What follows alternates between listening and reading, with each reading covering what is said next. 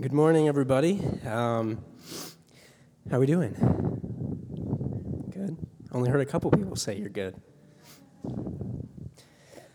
So, a couple weeks ago, I was preparing for a house church discussion that I was leading, and I found myself kind of fixated on these two verses, and I don't know if you've ever experienced this before, but if you're somebody that has read through the Bible, oftentimes you read the same verse over and over and over, and then there's that occasion where you have a new encounter with a certain verse. You have a new encounter with God with a certain passage of Scripture, and that's kind of what happened with me. Those verses were in Genesis 3 of all places, kind of a strange place. I wouldn't have ever thought that that's where it would be, but they're in verses 8 and 9.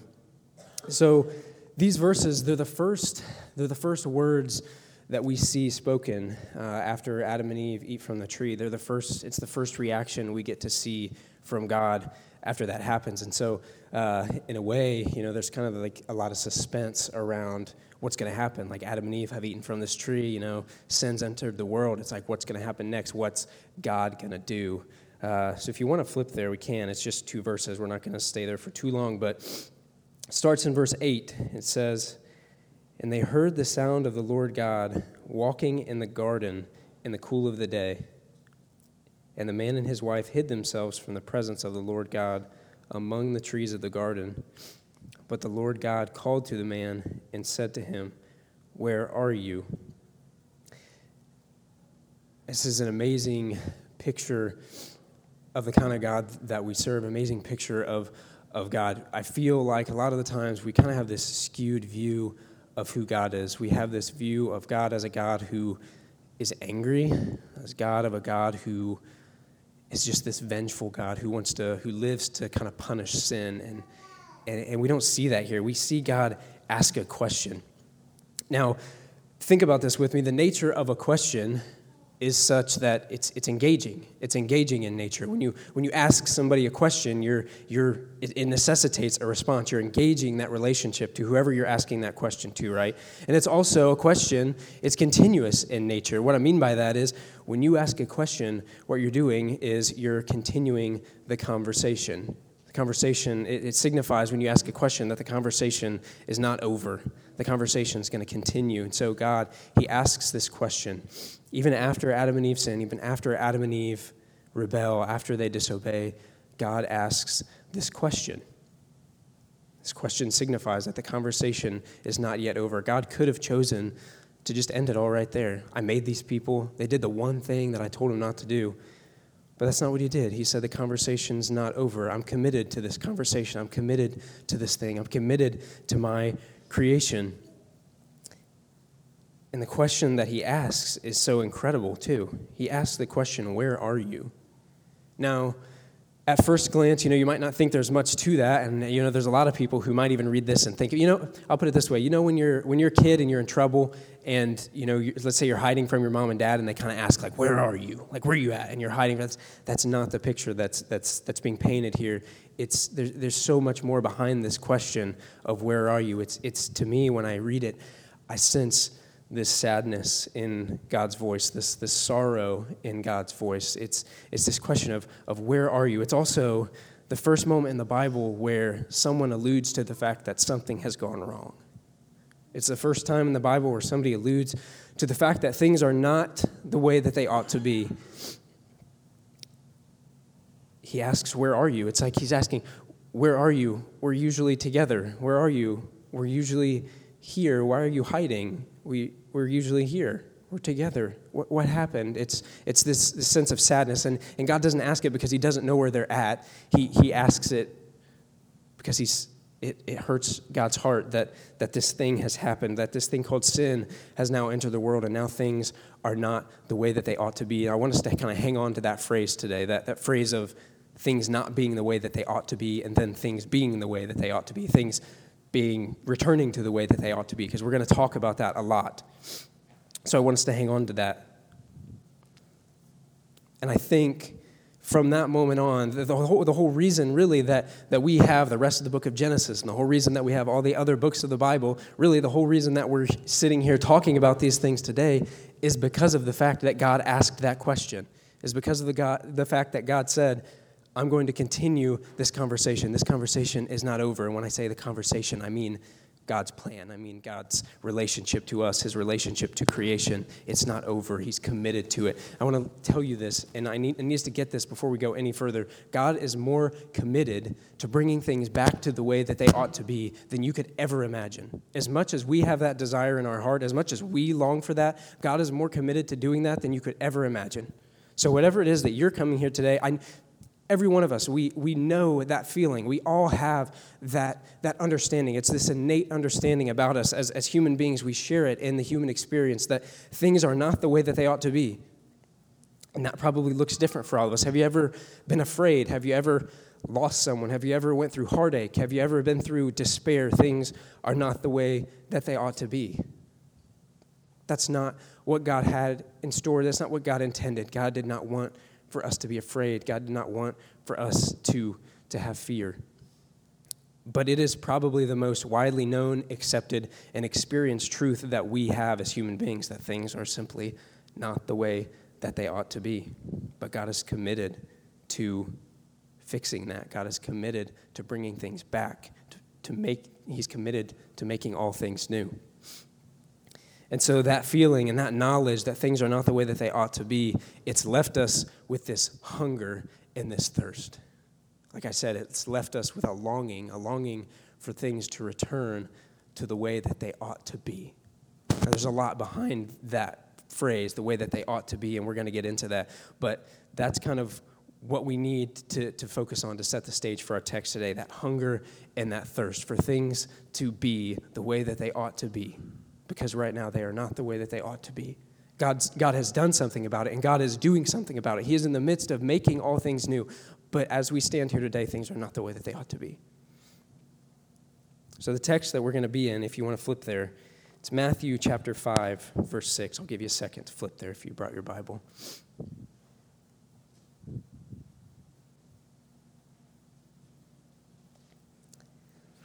It says, "Blessed are those who hunger and thirst for righteousness, for they shall be satisfied." So if you've been here the last few weeks, really the last couple months, we've kind of been in the book of Matthew, going back and forth between various chapters. But the last couple weeks, we've been in this part of Matthew chapter 5, which is called the Beatitudes. Now, the Beatitudes, they fall within this bigger bucket called the Sermon on the Mount. But that's where we are right now, so just a little bit of context.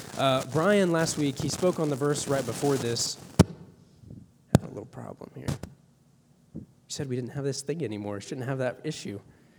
Sorry about that.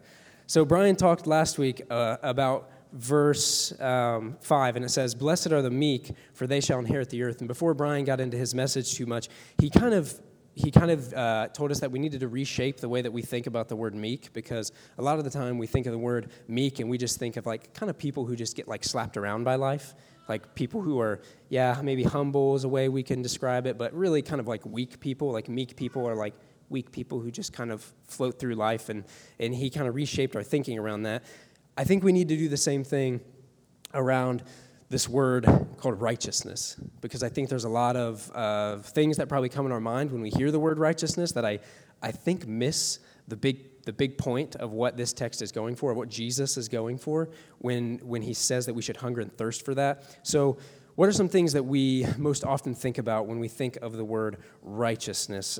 What first comes to mind for me, we think of piety, we think of moral uprightness, we think of holiness. We think of kind of just like doing the right thing, like being a good person. Like if you're righteous, you're probably somebody that does the right thing. But it's so much more than that. And if we just use that, I feel as though we'll walk away from today really missing something that God wants us to grasp. And so we're going to use a different definition. That's okay. I'd rather it be that way. We're going to use a different definition. The definition that we're going to use is from a man named Joseph Henry Thayer. And Joseph Henry Thayer, I don't know if you know that name. He is the person that wrote the Greek lexicon of the New Testament long time ago. But we're going to use his definition because I feel like it really gets at the heart of what Jesus is going after here. And his definition of righteousness, our definition of righteousness, is this: the state of him who is such as he ought to be. Now, the reason I like that definition is because it's really broad, right? You're kind of like, you hear that and you're kind of like, well, what does that even mean? Like, the state of him who is such as he ought to be. Well, what is that state? How should we ought to be? It opens up a much broader conversation, a much broader list of questions and ideas around this word righteousness, and that's what I want to do. So I'm going to pause for a second and kind of give a little bit more context. I already mentioned the fact that the Beatitudes, which is where we find our text today, is within this thing called the Sermon on the Mount. And the Sermon on the Mount, really what it was Jesus giving this countercultural message. If you read through the Sermon on the Mount, you'll see a lot of stuff like this. Jesus says a lot of things like, you've heard it done this way, but I say this way. You've heard this, I say this. These people do it this way, I tell you do it this way. You kind of see a lot of stuff like that. And so the Beatitudes really fall in line with that. Jesus is going through verse by verse, all these blessed are's and these they shalls, and he says, blessed are, and he kind of gives, like, things that you wouldn't think people, like, for example, he says, blessed are those who mourn, and it's like, wait, blessed are those who mourn. How are you blessed when you mourn? He kind of gives this countercultural teaching. And really what the Beatitudes are, they are a description of what people who belong to God's kingdom look like. They're a description of what citizens of the kingdom look like. A couple months ago, I gave a message on the kingdom of God, and I don't know if you were here, but if you weren't, I'll kind of give a little bit of a recap. What we talked about is we talked about the fact that the kingdom of God has these, like, two dimensions, like this, it's dual nature. It's here and now, but it's also, like, not yet, if that makes sense. It's here and now. Like, we get to experience the kingdom here and now because Jesus has come, because Jesus died and he was raised, and the Spirit has been given to us. And so in that sense, we get to experience God's kingdom here and now. But there's also this other sense, this kind of not yet, where we haven't yet experienced the fulfillment, the fullness of God's kingdom. Because there's coming a day that God has decreed, coming a day where all things will be made new. Just like I said, where everything that is not as it ought to be is going to be made right. But we're not there yet, right? Because of the fact that we still are experiencing and still feel the fact that things aren't the way that they ought to be, we're not there yet. And so with these verses, that kind of dual nature, this kind of two dimensions carries over into these. So what you'll see is within all these verses, it starts with blessed are, and then there's a second part, and it either says, for theirs is, or they shall.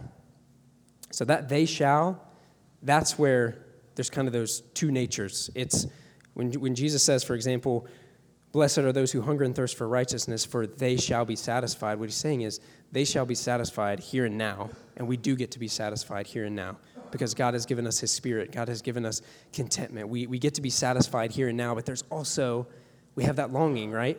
We have that part of us that's still longing and waiting for something different, so we're not yet fully satisfied. Now, I know that kind of sounds, it might sound a little bit weird at first that God doesn't fully satisfy us. I'm not trying to say that God doesn't fully satisfy us. I'm just saying that where we are in time, where we are at on this timeline of things is we haven't reached the full fulfillment of God's plan. We haven't gotten to the time where all things have been made new. Jesus is in the process of making all things new, but we're not there yet. We have this longing. And so ultimately, I think what Jesus is saying when he says, blessed are you when you hunger and thirst for righteousness, for you shall be satisfied, I think what he's saying is, blessed are you here and now when you hunger and thirst to be as you ought to be, because it means you've realized that you're not as you ought to be. And so therefore you realize your need. We cannot ever be satisfied until we realize that we have a need. We realize that we have something in us that needs to be changed, that needs to be fixed, that needs to be renewed, that needs to be transformed. We will never be satisfied until that's the case. I feel like when I read this verse, I can almost feel Jesus saying, blessed are you when you experience that hunger and thirst, when you experience the fact that things aren't the way that they are supposed to be. Because I feel it too. Jesus felt it too, and Jesus did something about it. When God asked the question of where are you in the garden, when God asked the question, where are you, it's because he felt it too, that things are not the way that they ought to be. Because of what sin did, because of the consequences and the ramifications, things are not the way that they ought to be, and God was committed to making all things new. Now, please, as I'm talking about this, please don't think that I'm saying that the gospel doesn't give us a hope for here and now. That's not what I'm trying to say. I'm not trying to say that the gospel doesn't provide a hope for us here now and doesn't provide satisfaction here now, because it definitely does. But man, what a greater eternal hope, what an even greater future hope the gospel provides for us. The kind of satisfaction that Jesus is talking about here, that future satisfaction, that they shall be satisfied, that future satisfaction, like we don't even have words for that. There's not even a good way for us to really talk about that, because we haven't ever experienced that kind of satisfaction. But I do think that opening up the conversation around that is a good thing. And this is actually what we did at House Church. We started to talk about, like, what do you think it was like? What do you think it was like before separation, before sin, before the fall? What do you think that was like? And so I'll ask you guys, and you guys can throw out some answers. Like, what do you think that was like? What do you think we experienced? What do you think Adam and Eve experienced? It's all right. Take your time. Peace. Yeah. Anybody else? Freedom. Yeah. No shame or guilt. Yeah. Intimacy with God. Perfect love, yeah.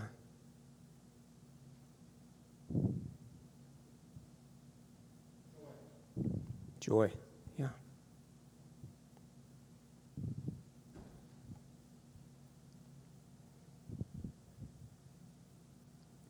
We could probably go on, but I feel like opening up that conversation and talking about those things of what it was like, even talking about what do you think of the day-to-day looked like, not even just, some of the things that we mentioned, but like, what do you think the day-to-day was like? What do you think that would have been like to walk with God? Like, God was walking in the garden with him. What do you think that would have been like to have that kind of communion with God? It would have been incredible.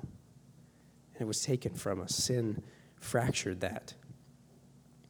So when I say, that Jesus is returning things to the way that they ought to be, all of those things, that's what I'm talking about. I'm talking about perfect love. I'm talking about no shame. I'm talking about intimacy. I'm talking about communion. I'm talking about peace. Simply put, what sin did was take that back, backtrack for a second. What it would have been like is simply put, no sin nor its consequences. And so, therefore, no death, no fear of any kind, no fear of rejection, no fear of harm, no fear of not being liked, no fear of not being loved, no fear of not being accepted, no tears, no mourning, no uncertainty, no anxiety, no guilt or shame, ultimately, no separation. But I guess more than the lack of those things, more than the absence of sin is like what would have replaced all of those things, right? Instead of death, life and life in abundance. Instead of fear, confidence to approach God and be as we are. Instead of tears and mourning, fullness of joy, like Randy said. Instead of anxiety, rest and peace. Instead of shame and uncertainty, perfect knowledge of who we are and who God is. And instead of separation, perfect communion with God.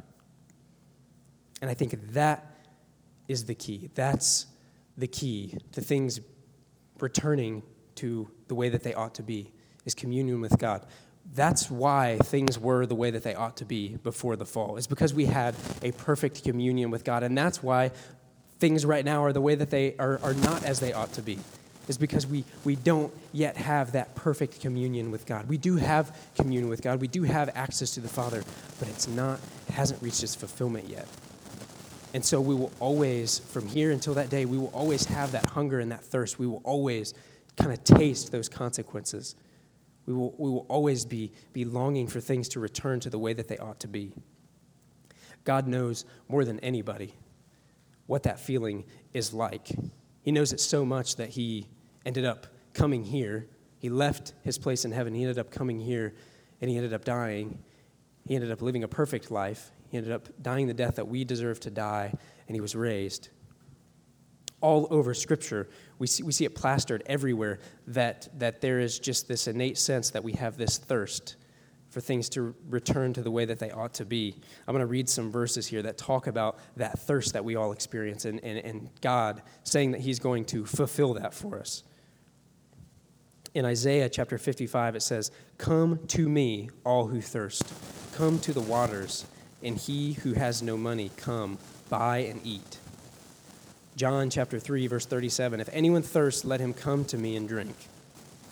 John 6:35, "I am the bread of life. Whoever comes to me shall not hunger, and whoever believes in me shall never thirst." John 4:13 through 14, Jesus said to her, "Everyone who drinks of this water will be thirsty again, but whoever drinks of the water that I give him will never be thirsty again. The water that I give him will become in him a spring of water welling up to eternal life." Another place in John says, "The Spirit of the bride said, 'Come,' and let one who hears say, 'Come.' And let one who is thirsty come. Let the one who desires to take the water of life without price come." Revelation chapter 7, verse 16 to 17, "They shall hunger no more, neither thirst any more. The sun shall not strike them, nor any scorching heat. For the Lamb in the midst of the throne will be their shepherd, and he will guide them to springs of living water, and God will wipe every tear from their eyes." Revelation 21:6, "And he said to me, 'It is done. I am the Alpha and the Omega, the beginning and the end. To the thirsty I will give from the spring of the water of life without payment.'" See, Jesus has and God has an answer to that thirst that we all feel. God has an answer for that, and it's simply himself. It's simply being with him. It's simply communion with him. You see, all those verses, so many of them said, "Come to me, all who thirst. Come to me, all who are hungry." There's another verse that says, "Come to me, all who are weary and heavy laden." That thirst, that feeling that we have, that things are not the way that they ought to be, the only thing that can quench that is by coming to him, is by being with him. And the way that we can be with him here in this world is by having his Spirit within us, right?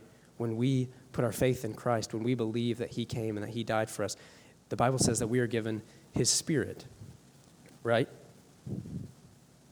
We are given his Spirit. Another thing that I want to mention is Jesus. Like I said before, he is so committed to returning things to the way that they ought to be, and he feels that so much more deeply than we all did. Shortly before Jesus took his last breath, he utters two words very simply. He says, "I thirst." Now, there's probably an aspect of that when he says, "I thirst," that's simply he was thirsty, because I'm guessing they weren't very accommodating to him. They probably didn't give him any food or any drinks while he was carrying the cross and while he was up on it. So there's an aspect of it that's just, yeah, he's thirsty. But then I think that there's also this aspect of it that's kind of getting back to Genesis 3, kind of getting back to where that first initial feeling of that thirst and that hunger for things to be made right, for things to be the way that they ought to be. So I think when Jesus says, "I thirst," I think he's saying, I thirst so badly for things to be the way that they ought to be, for my people to be with me, for creation to be the way that I intended it to be. But when Jesus says it, it means so much more, because as he's saying that on the cross, as he's saying, "I thirst," he's doing something about it. Him being on the cross, him doing what he did, he's doing something about it. See, we have that desire, we have that hunger, we have that thirst, but we can do nothing about it. We can do nothing about it, but he can, and he did. And he gave us a way. He gave us a way to where that thirst will eventually be satisfied, to where that feeling in us that things aren't the way that they ought to be, that will be wiped away one day. The Bible makes very clear that answer to that hunger and thirst is to simply come to him and to be with him.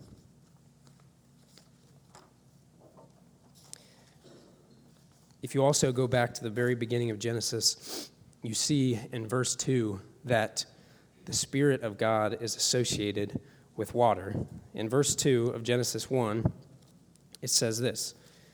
It says, "The earth was without form and void, and darkness was over the face of the deep, and the Spirit of God was hovering over the face of the waters." So all those verses where Jesus says, "Come to me, all who thirst, and I will give you drink. Come to me, all who thirst, and you will never be thirsty. If you drink the water that I give, you will never thirst again. The Spirit is associated with that water from the very beginning.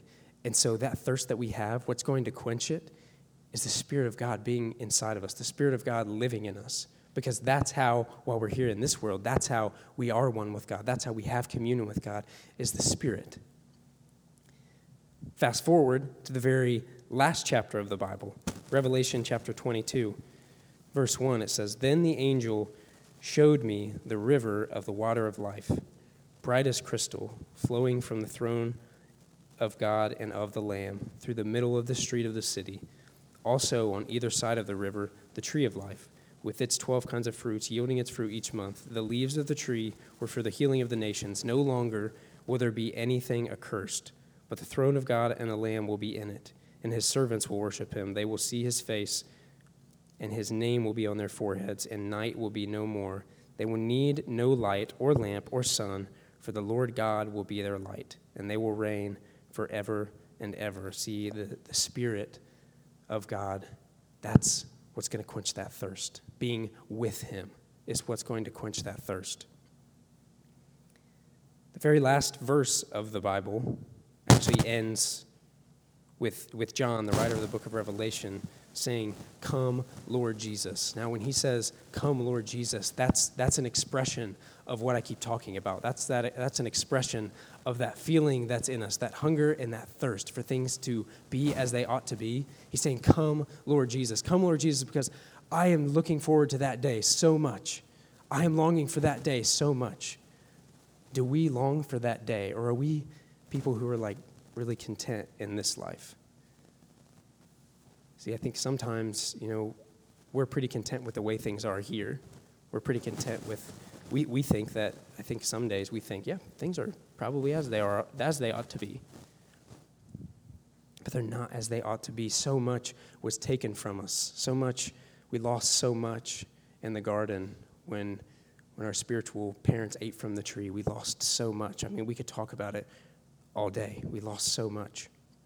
And I don't know where you're at today. I do know, as I said, that I know that if you're a human being, then you share in that human experience with me, that we have that feeling that things aren't the way that they ought to be. And I don't know if you've had your thirst quenched by what the Bible promises will quench it, which is God's Spirit. I don't know if you've ever received that, but I want you to know that God is more committed to making things right than you could ever be. So maybe you're here today and you're like, man, I feel like life's falling apart. I feel like things are just not the way that they're supposed to be. Let me tell you, God wants to give you something. God wants to give you a drink. God wants to quench that thirst. And it's not something that's beyond this life. Like I said, we get to have that satisfaction. We get to have that thirst quenched while we're here, but not in full, not yet. So let me just invite you today, if you have never tasted from that, if you've never tasted of that water, of God's Spirit, of being one with him, of having communion with him, it's a free gift. It's a free gift, and all he says that you have to do is come to him, and he'll give it freely, and you will get to experience what we lost in the garden. I'm going to pray for us, and then I did this a couple of times ago that I taught, but I just want to remind us that this mic is up here, and I'd like to provide a little bit of time to, because I think sometimes maybe the reason that we don't use it as much is we feel like there's a time constraint, but I want to just remind us that this mic is up here, and if you're new, what this mic is here for is it's here for you. It's here for everybody who's not up here with a mic on their face every Sunday. It's here for them to come up and to encourage us, to talk about what's going on in your life, to talk about what God's teaching you, to talk about those things. So I just want to remind us that it's open. And so if anybody feels led, it's here. So if you'll pray with me.